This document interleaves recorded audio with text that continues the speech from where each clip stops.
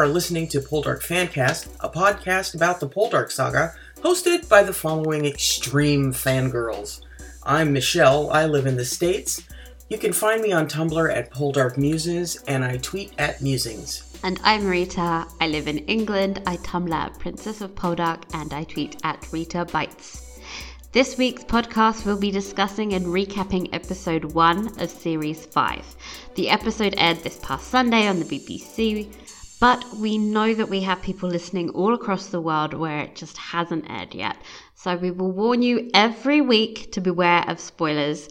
Our discussion and in particular our recaps are very detailed, so if you haven't seen it, please come back after you have.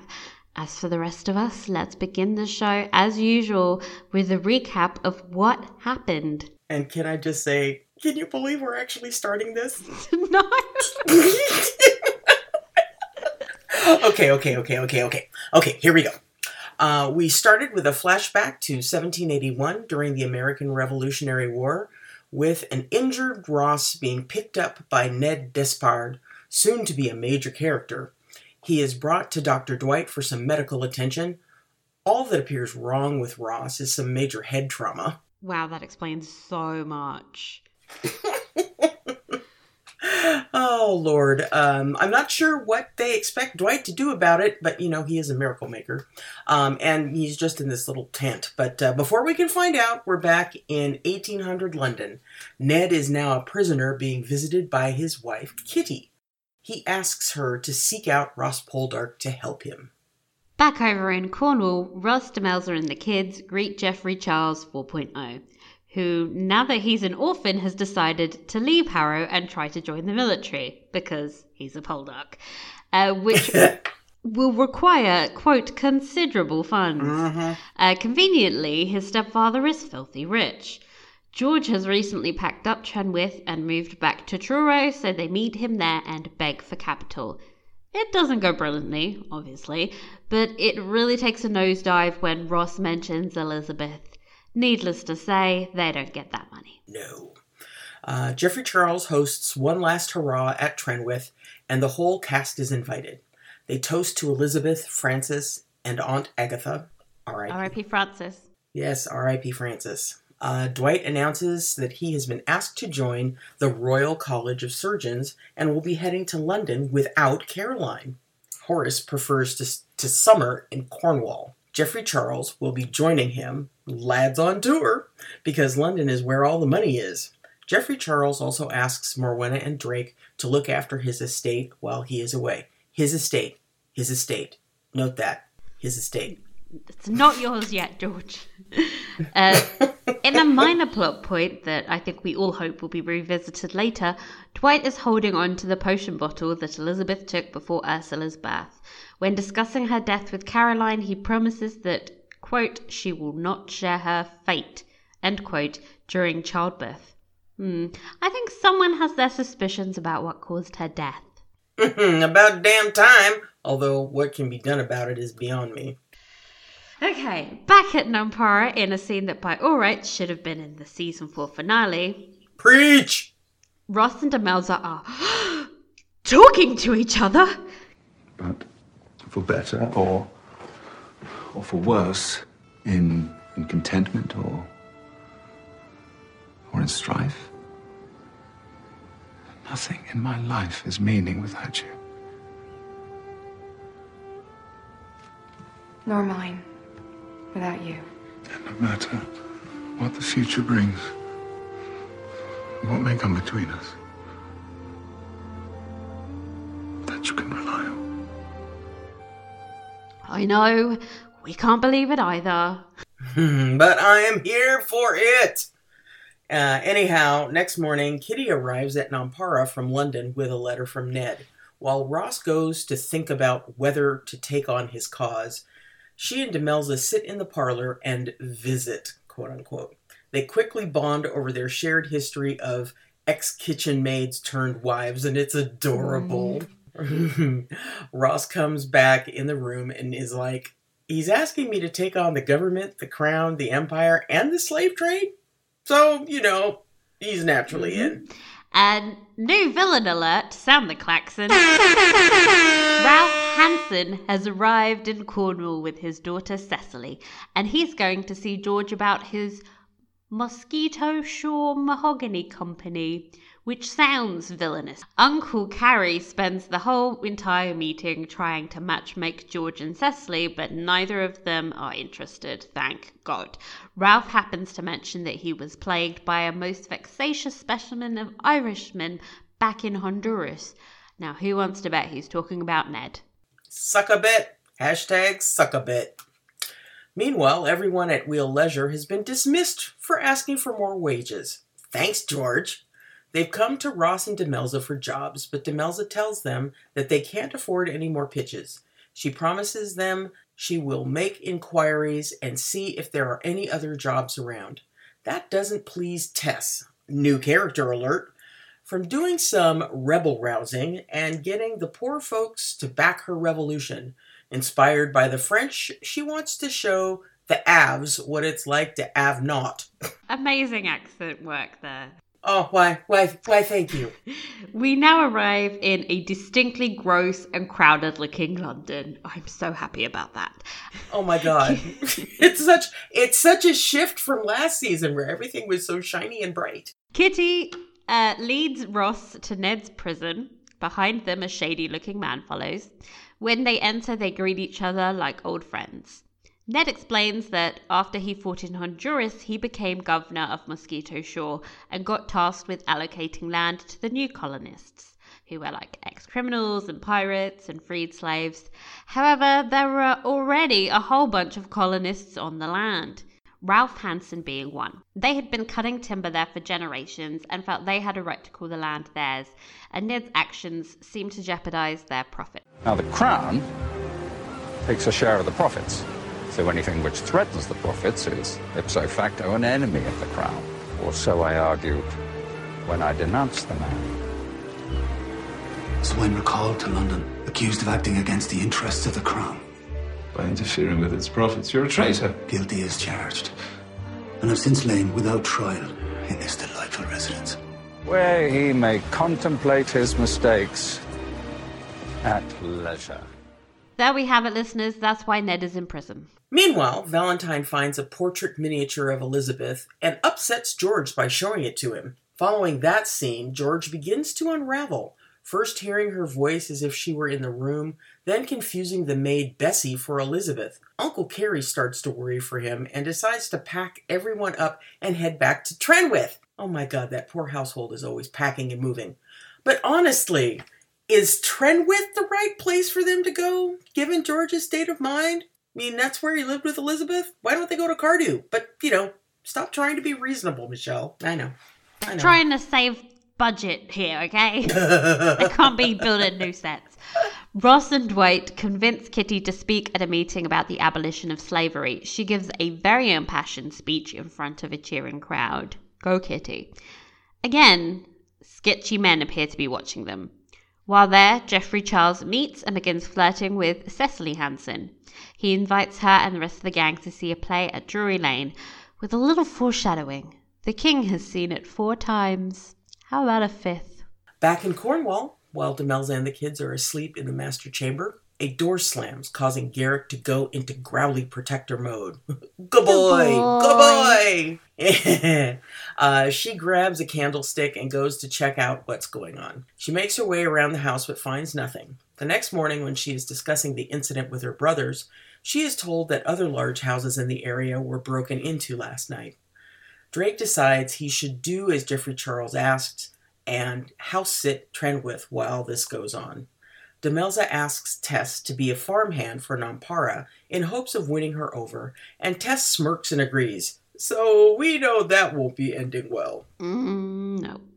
Drake and Morwenna head over to Trenwith. In a move that really doesn't make much sense, Drake comes up behind Morwenna and tries to kiss her neck, further traumatizing her.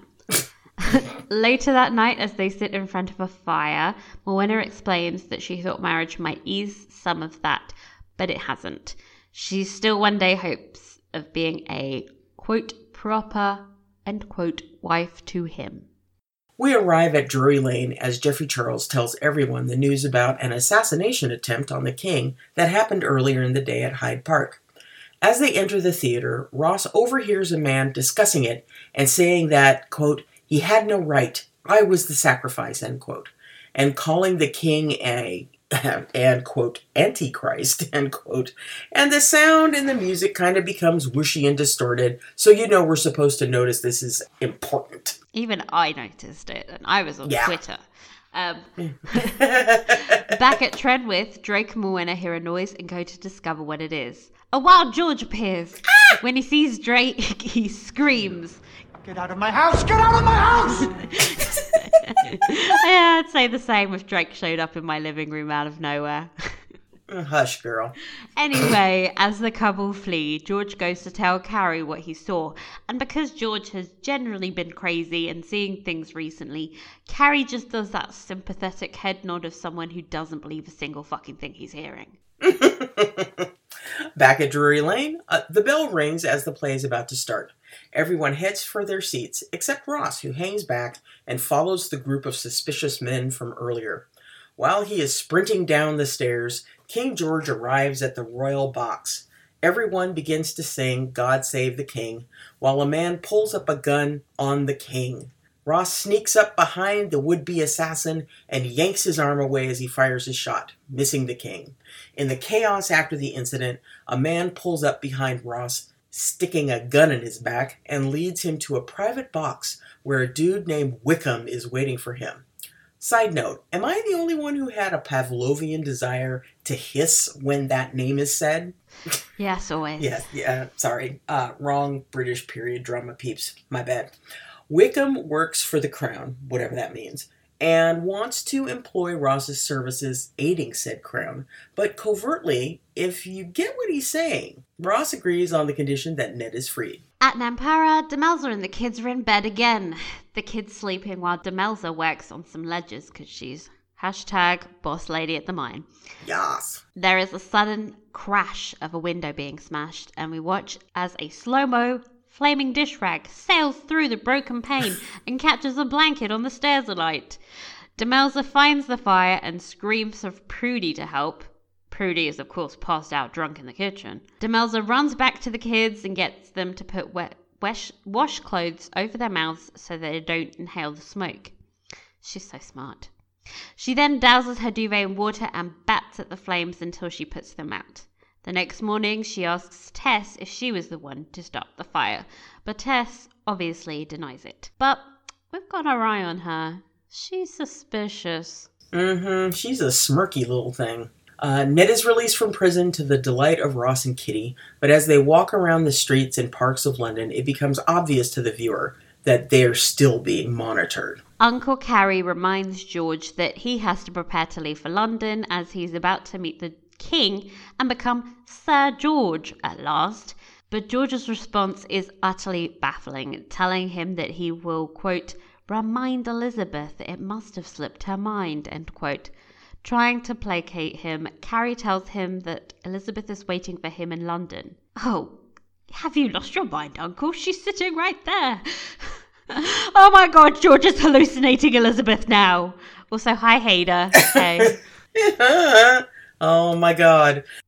Back at Nampara, Demelza, Caroline, and the children prepare a coach to leave Cornwall for London. Prudy is not thrilled about being left behind. Indeed, who would be a common lady's maid? And they could be Queen of Nampara. Queen of Nampara. And so they leave the Queen of Nampara and ride off into the credits. Da-da-da! And see. So, that was the first episode. Did you like it? You know, I really did. Even though there were a billion things and plot lines thrown in there, I was shocked when the preview for next week came up. It seemed to go just like that. Yes. Yeah, and that's a really good sign that I'm just completely engrossed in a television show when something like that happens. Definitely, yeah, and no one is more surprised that I liked it than me, but I really, really did. Yeah, it was great. Was it a good premiere? Did it get you excited for the rest of the season? Yeah, I think this might be the best premiere since season 2, and I loved season 2.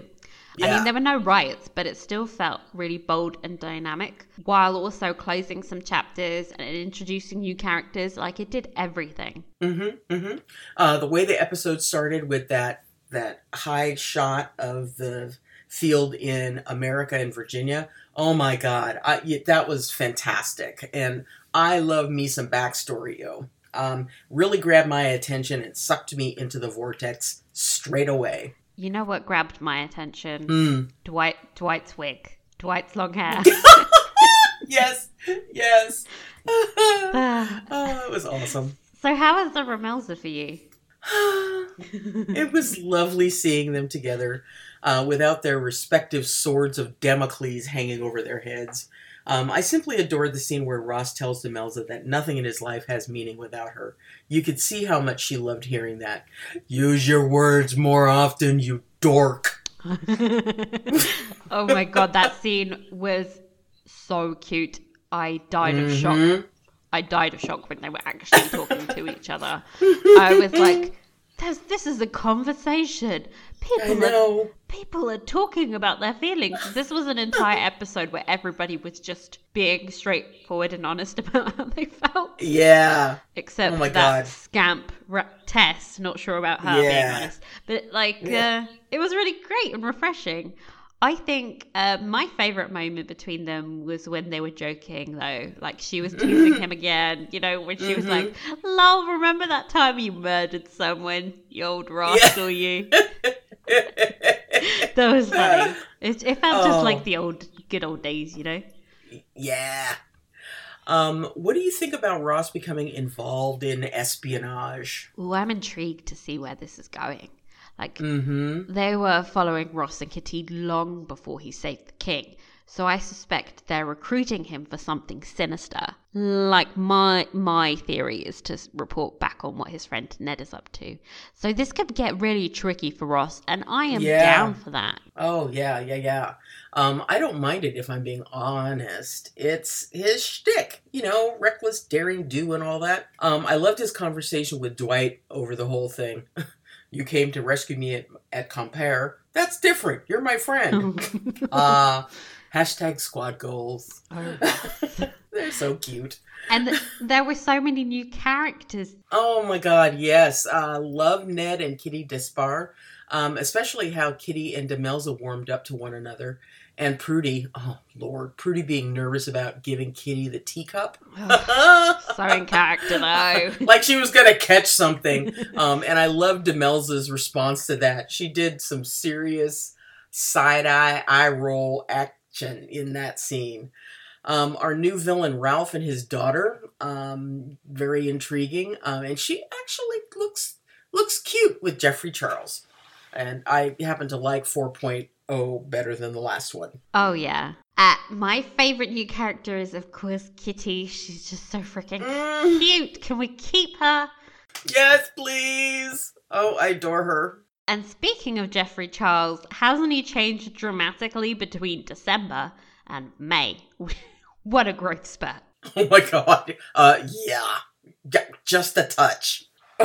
Exactly. We've got a historical fact check because, you know, both of us are really historical, geeky nerds, but Rita really went to town on this one. Yeah, I apologize in advance if you don't care, but I deeply do. This is like 50% of why I loved the episode.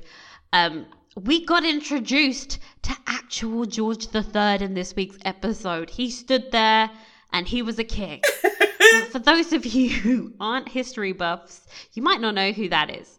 Here is I say brief summary about him, but it's quite long. This is still quite a lot, I'm sorry.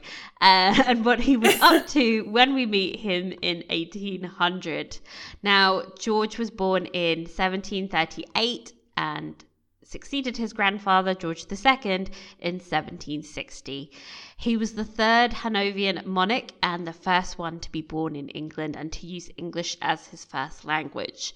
So that the monarchy that we have now is all descended from the Hanoverian line, and that's why everybody always says they're Germans. They're really Germans. Okay. Anyway, his early reign was largely uneventful until 1775, when tensions between the American colonies and Britain erupted into a battle for independence. You may know about that. Yes. Why, yes. He is the king from Hamilton. Go listen to that song. It's amazing. By the 1780s, George's mental health had started to deteriorate. He had suffered from bouts of mania in the past, but they got increasingly severe. Sometimes he would speak for many hours without pause, causing him to foam at the mouth and making his voice very hoarse. George would frequently repeat himself and write sentences with over 400 words at a time, as well as vocabulary becoming far more complicated. These are all possible symptoms of bipolar disorder. In February 1789, the Regency Bill, authorising the Prince of Wales to act as regent, was introduced and passed in the House of Commons, but before the House of Lords could pass the bill, George III recovered. This would not last, and in fact, The Stranger from the Sea begins with the king's final relapse in 1810, but that's a story for another podcast. Also, cool. The big ending of, Sunday's episode was the assassination attempt on George. And this was also a very real event. On the evening of the 15th of May, 1800, at the Royal Theatre at Drury Lane, during the playing of the national anthem while the king was standing in the royal box, James Hadfield fired a pistol at him, but missed. He was later tried for treason but pleaded insanity and was acquitted. But for the safety of himself and the population at large, he was not discharged. No. Interestingly, up to that time, if defendants were acquitted by reason of insanity, they had not faced any certain fate and had often been released back to the safekeeping of their families. Parliament speedily passed the Criminal Lunatics Act, it's not the most tactfully named, Act of 1800, to provide for the indefinite detention of insane defendants, and of the Treason Act of 1800 to make it easier to prosecute people for attempts on the life of the king. So it was a very monumental event and changed laws in the country. Wow. And I'm sure that Bedlam was in existence by that time, wasn't it? Yes, definitely. So some really inhumane treatment was going on in there too. So not a good time to be losing your mind. No doubt. Other historical references, George mentioned that he wanted Opie to do another painting of Elizabeth before she had died. Opie would actually be John Opie, a famous portrait painter of the day who painted members of the royal family and people like Mary Shelley, Samuel Johnson, and prominent Whig Charles James Fox. He was also a Cornishman, having been born in a cottage in Trevellus, very, very close to where Winston Graham set Nampara. And we actually went by there during both of the tours when I was back there. It was really kind of cool. The likelihood of these two crossing paths was very likely, considering that the way that they had Trenwith set within the original story would have been fairly close to where Opie resided as well. They're neighbours, basically. I know, right? Isn't that cool? So let's break down each individual storyline to make sure we cover all of our bases. Okay. First off, Ned and Ross. I found the actual backstory of Ned to be very difficult to follow the first time around. And now, even after rewatching, I'm still a bit uncertain about this character. Yes, he seems like a decent person, but I trust Dwight. He has a great gut for these kinds of things, and he seems to think Ned is a troublemaker, and I don't need Ross getting tangled up with that. There's really only so many times I can watch him escape the noose. Word. I mean, seriously. Okay, there was also, I guess the Tess and Demelza storyline. And that happened to be one of my favourite moments of the episode, was their confrontation on the cliffs, where Tess called Demelza a kitchen maid from Luggan who married her master, got grand, and forgot what it's like to sicken and starve. I will remember that line forever. Demelza gave her that sort of steely bitch please look and told her she still remembers what it's like to starve. Demelza has come so far as a character, but I still feel like she could, fuck a bitch up if she had to. And I really like that side coming out from time to time. Like Eleanor did like this amazing Georgia thing that she used to do when Demelza was like a street urchin in season 1, and I had just like an instant flashback. How great is it that we have so much history with like this one character that a single look can do that? God, I love Demelza. Anyway, that was such a great scene. Anyway, Tess is an annoying brat. I'm rooting for her downfall, but I still have to sympathize with her and her cause. It must be so frustrating knowing that the people you love are starving while others grow wealthy off of their struggle. She's just absolutely targeting the wrong people in the Poldocks. I know, seriously. I mean, if there's any family in Cornwall that is going to care so much about this issue, it's the Poldocks. I know, and George lives like right next door. Yeah. Go burn his house down. Yeah, go pester him. One concern I have is, did you see how much attention she got from Sam? How could I miss it? The boy likes the bad girls. So stay tuned. I mean, could there wind up being a redemption story and she's the one that winds up marrying Sam? I don't see that happening. She seems too far gone to me. But what does it say about Sam that his favorite type of woman is the kind of rebellious, spunky type? Exactly. He does not like his women mild and meek. No. I respect that in a man.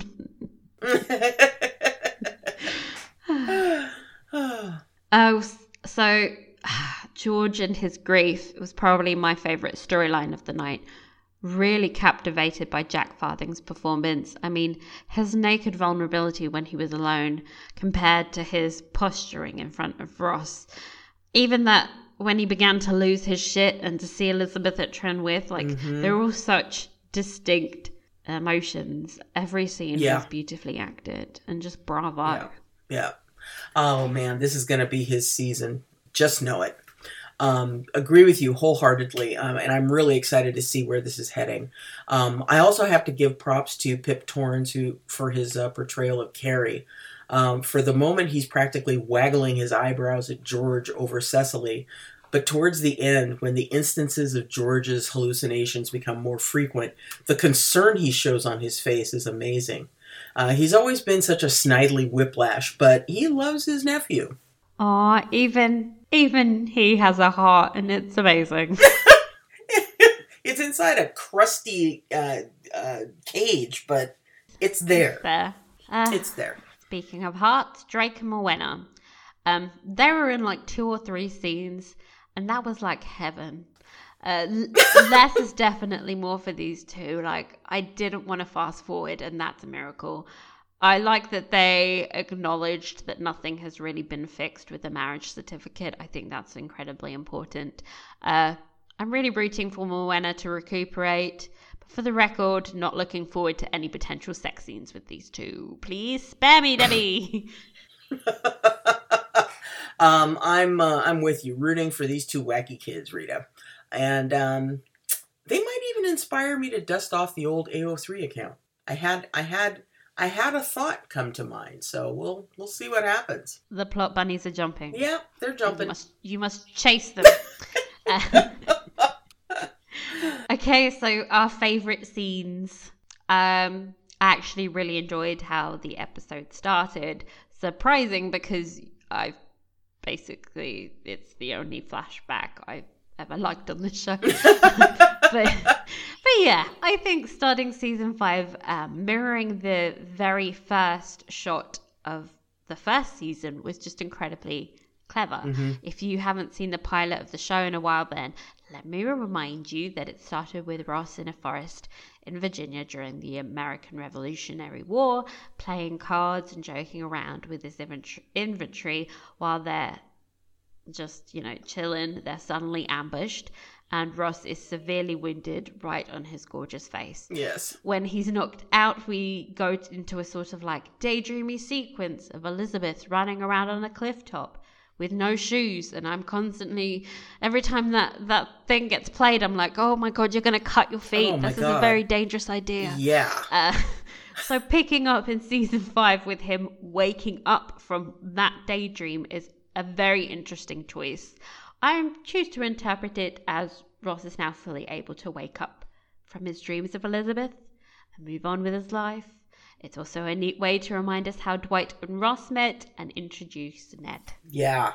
It was really fantastic, and I've got to give it to Debbie. I know we've been kind of beating the adaptations around with sticks for the last couple seasons, but you know something? She really did great on this one.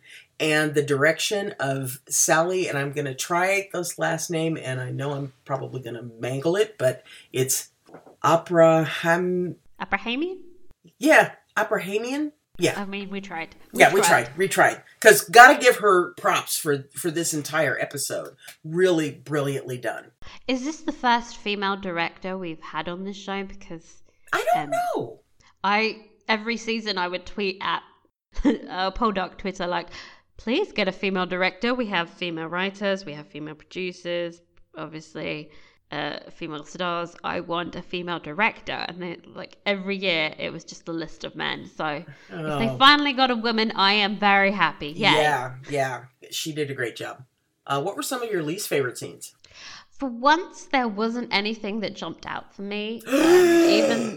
Even the Morwenna Drake stuff felt proportional, so I can't even hate on them. I think I struggled the most with the scene where Caroline and Demelza were standing over Elizabeth's grave saying she didn't deserve her fate.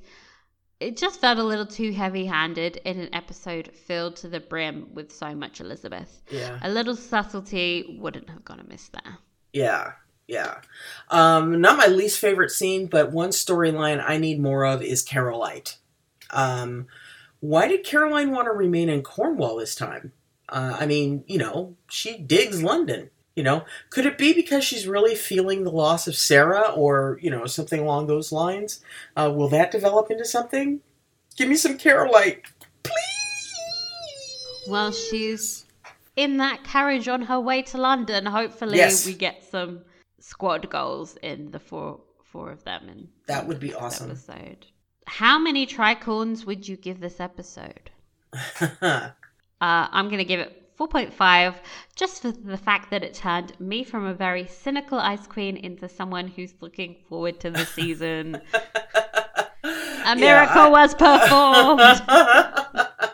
I give it a solid 4.5 as well. I had major concerns about this, but found myself really enjoying it. The addition of the historical aspects of the time was really nice, meaty bone to throw to this history wonk. I was like, yes, please. Give me more. We did a Twitter poll to find out how many tricorns you would give the show. 58% of Twitter gave the episode 5 tricorns. 33, 4 tricorns. 15% gave it 3 tricorns. And 4% gave it 2 tricorns. And the critical response was, largely positive. And live viewership was at 4.6 million people, equal to last year's premiere. So overall, it was a very good week for the show. Congrats, everyone. Awesome. Well done.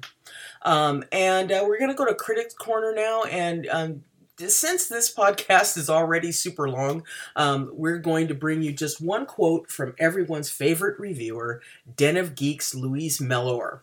Yeah. Quote, Elizabeth having croaked in the series 4 finale, George's favorite thing is no more. Not that it stopped him from seeing or talking to her. Cornwall's own Mad King George's grieving soap style, a subscriber to the full, quote, hallucinations and rage package. To choose the parlance of the day, George is now 1 horse short of a barouche. He's a loon gabber, a howl o' the moon, a 9-pound fruitcake, an elbow-rattling hidey-high. The turn of the century, the turn of 19th century wasn't known for its sensitivity to mental illness. Refer back to Rita's historical point from earlier. Bedlam had only just stopped charging toffs a penny to go to, quote, pin the tail on the half-wit. Oh my God! That's a joke. That has to be a joke. Oh my God. Oh, let's see. It was therefore incumbent on Uncle Doom to conceal the fact that George's mind had turned to pudding for the sake of the business. The war-legged business, banking, mining, grain, and running over kittens with a steamroller, is diversifying into true evil this series. At the invitation of new villain Ralph Hansen, Peter Sullivan, George is entering the world of slave-grown mahogany. If Uncle Doom had his way, George would also be entering Hansen's daughter, Cecily, Lily Dodsworth Evans. Prime breeding stock, impressive fortune, was his wolf-eyed, lip-licking assessment of the newcomer. Alas, soon-to-be Sir George only has eyes for Ghost Elizabeth, and Cecily had her eyes set on a prize bigger than a rich husband, burning down the establishment, starting with the slave trade. Yeah. Yes, Cecily, get it. Yes. That whole, it was very hard to pick one quote from that review. It is all genius. Go read it, everyone. There's an especially great point about Ross and Demelza joking about murdering. Oh my God. Okay. We need to include a link to that review on our Tumblr page and Twitter and everywhere else, because that was hysterical. And I'm building a shrine to her. She is hilarious. Okay. So it's time for our inbox section. We obviously had a lot of input from you guys this week. I'm just going to be reading some of them, but I want you to assure you that we read all of them. First one, Ellen Ann. Loved everything about this episode, well-paced, exciting, and a whole bunch of interesting characters. Kudos to Jack Farthing. His performance of grief-stricken George was spot on. Dee Dee Taylor said, I thought it was fantastic. I loved that Ross and Demelza seemed content, and George has slipped his knot, and that's kind of fun to watch. Poldarky said, well, what an episode, eh? Although I was saddened at being denied sexy Romelza scenes, I liked seeing their closeness and solidarity. I appreciate being introduced to historical figures like the Despard's historical moments, like the George III assassination attempt, and of course the new characters, especially Tess Tregiddon. Oh, a troublemaker. And Jeffrey Charles. Wow. I must remember we are on #Poldark time. I was very pleased with Jack Farthing's performance. Incredible. Look forward to more of them. Now can we finally allow Elizabeth to rest in peace? ! Question mark.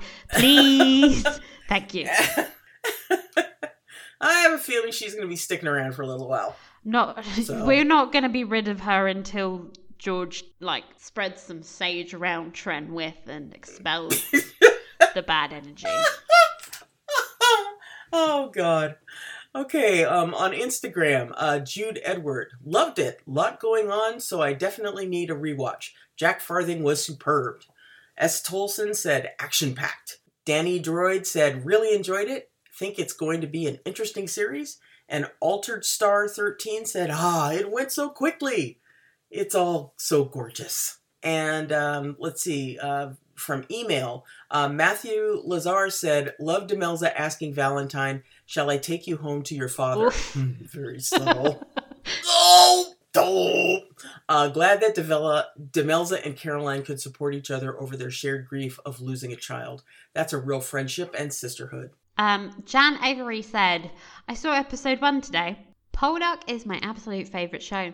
I love all the characters. I loved episode 1 of series 5. Debbie Horsfield is brilliant. Oh, how I wish the other 5 books were made with these actors.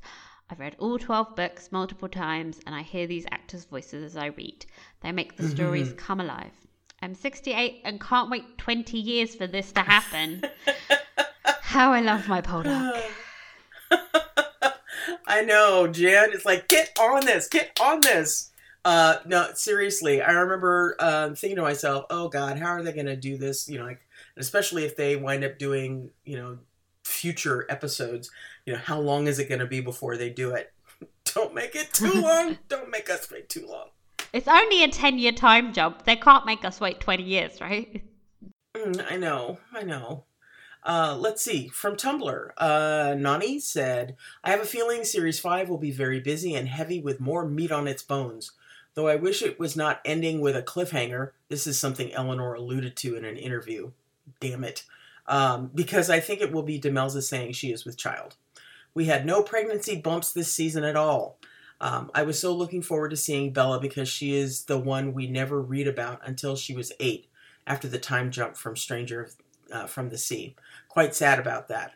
Debbie had enough time to add her in. We did not need Tess and other new characters and new plot lines. Stick to the core cast. I mean, that's one way of looking at it. I'm quite enjoying the Tess character personally, even if I want to slap her sometimes. Hell yeah. Next message was from Caroline World. Hey guys, I love the fan cast and I do actually have a few thoughts about this episode. Overall, I actually quite enjoyed it. The integration of historical characters and aspects and generally well done first episode material was great. Yet, as someone who really likes Dwight and Caroline, and we can tell by the username, I have to say I am, as I often am, very disappointed with their treatment, being used as plot devices or sidelined as characters with almost no lines. I'd love to hear your thoughts or my love for the cast. And we agree, don't we? Yes, we absolutely agree. You know, I think it was, I think our opinion about them being segue devices was made very clear in our thoughts about Series 3 and Series 4. I really hope that doesn't happen again and that we actually have a storyline for them to chew on for this series. So totally agree. And thank you very much for your appreciation and support of the fan cast. We really appreciate it. Mm-hmm. We have another anonymous. It was 3 tricorns out of 5 for me. Very, very busy. It was like opening a book and flicking through the pages.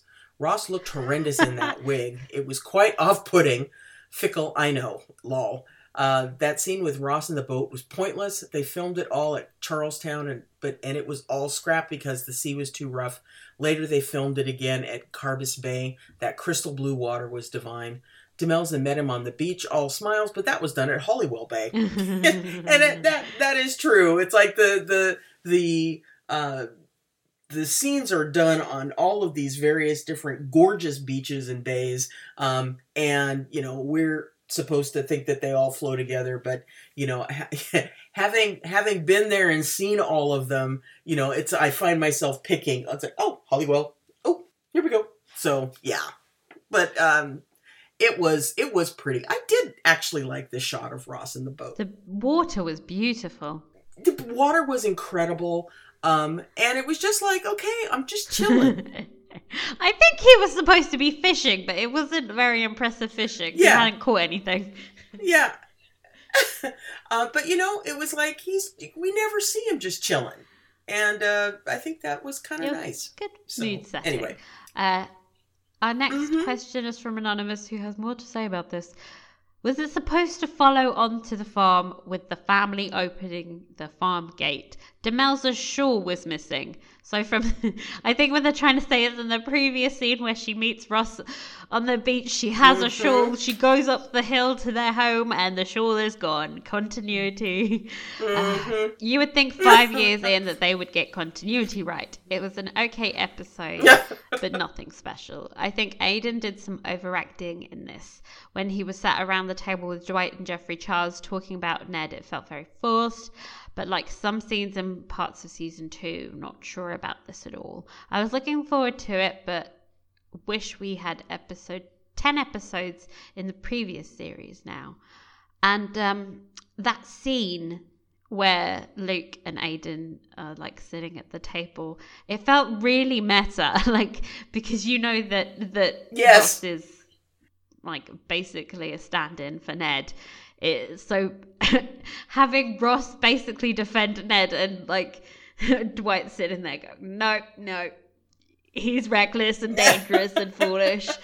It felt like, you know, in the season 2 commentary where Luke is like ripping Aiden for all of Russ's stupid decisions, and like Aiden's getting more and more like defensive. The commentary track went on. I was like, yeah, everybody is just playing themselves in this scene. Oh, that's hilarious. Oh my gosh. We have one more anonymous. What happened to Ross's hair? And why are Drake and Morwenna sleeping in a bed from a dollhouse? It's okay, people. Somebody on Twitter has decided to crowdfund them a new bed.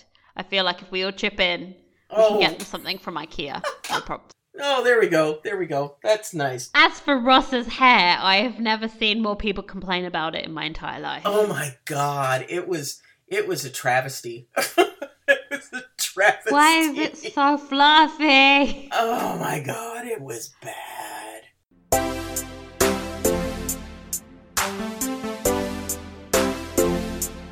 Can we wig talk? Talk about where it's growing. It was bad.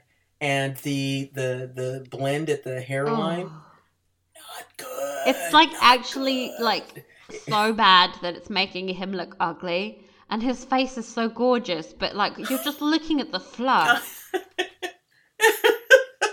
Oh God! And I saw a number of comments on one of the threads on Twitter talking about maybe the last episode will be Demelza running around the kitchen chasing after him with a pair of scissors to clip his hair into something that is a little more period specific. Yeah, and I know that they've changed the part. Oh yeah. You know, he's now wearing it, you know, parted slightly on the left of, you know, of his head. And are we supposed to think that makes it a little more period appropriate? I don't know. No, we're not thinking that. We're just like going, why does he have a bob? Oh God, yeah. It's the wig is just painful. It's painful. Another terrible wig I noticed was that Morwenna's wig is now much lighter than it was in previous seasons and far curlier, and it does not look right. She has such dark eyebrows. She needs a darker wig.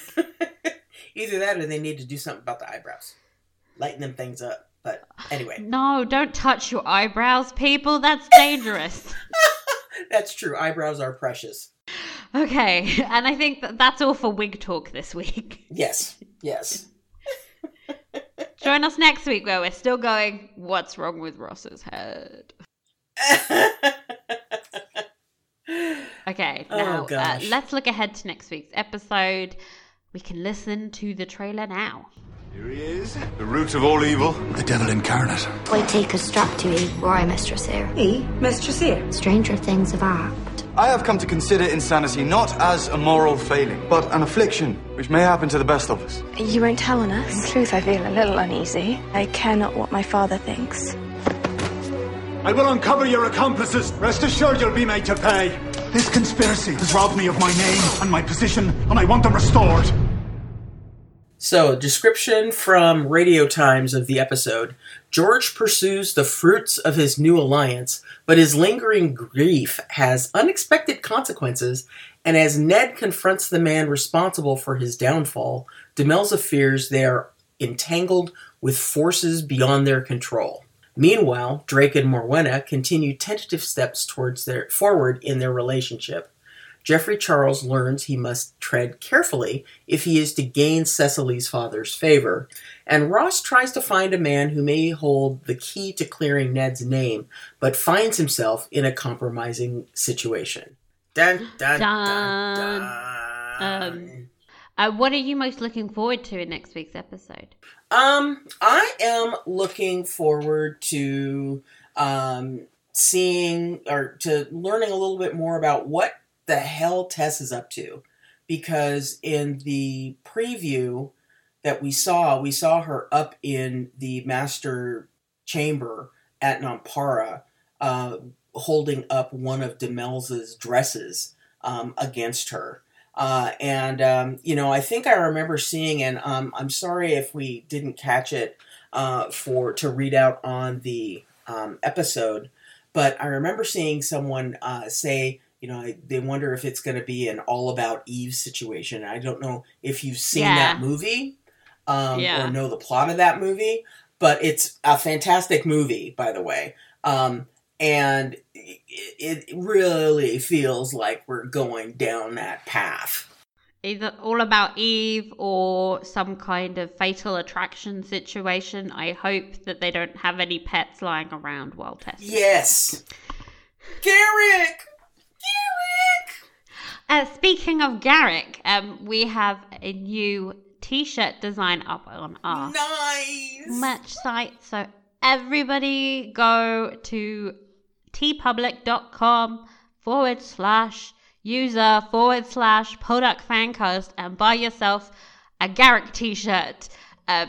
Everything is on sale for the next 2 days. So a $20 t-shirt is now $14. Hey. And I love the Garrick t-shirt and will be buying it for myself. As a dog owner, I appreciate any Garrick I see. Oh my gosh. Do they have pet sizes? No, that would have been perfect. I'm like, they have kids. Wouldn't that be perfect? Oh, I have stuck a kid's t-shirt on my dog before. Very cute. What are you looking forward to? I think I'm most looking forward to Ross and Demelza being in the same place. That would be nice. Oh, yes. I would like to see some more Sam. Sam and his new hat are really impressing me. I want to see if he can try and save Tessa's soul. I don't think it's going to go well for him, but I would, want to watch him try. And I know one of the things that we've always joked about are, like, where are the children? Where are the children? We got a lot of kids this week. I know, it was great. And the fact that they're all going to London, I think that there are opportunities for massive cuteness. So, fingers crossed. Please let Jeremy talk again. He's so cute. Before we go, I might spring something up on you. I was sitting here and I just saw my Podduck card game, so I'm going to ask you one of the questions and see. Oh, excellent. Who is asked to be Geoffrey Charles's godfather instead of Ross? George O'Legan. Yes! Okay. George O'Legan. Awesome. I think we should do that every week. Yeah. We can spring it on me. See if I can remember anything that happened in the past 5 years. Okay, awesome. We've reached the end of the podcast, but we will be back next week recapping and discussing episode 502. Until then, you should follow us on social media. Our Instagram in particular is always popping off with any new promotional photos. We just got some new photos from episode 2 up. We've got cast interviews and news, so follow us at Podduck Fancast. We're also on Twitter, on Facebook. If you'd like to be read out in the inbox section of the show, then email us at podduckfancast@gmail.com or go to our message page on our Tumblr. We're now on Spotify, so remember to follow us on there or wherever you listen to your podcasts. Okay, thank you for listening, and we will see you all next week. Bye-bye. Bye-bye.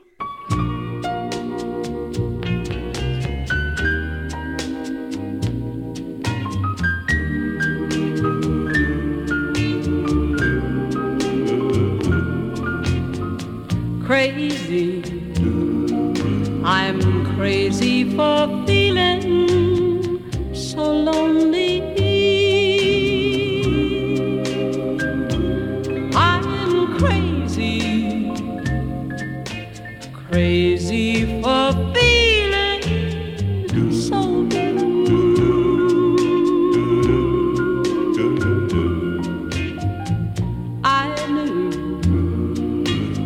love me as long as you wanted, and then someday you'd leave me for somebody new.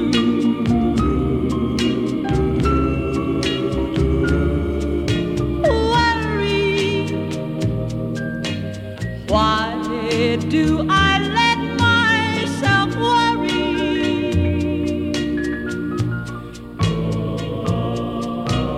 Wondering what in the world did I do? Oh, crazy for thinking that my love could hold you. I'm crazy for trying and crazy for crying, and I'm crazy for loving you. Crazy for thinking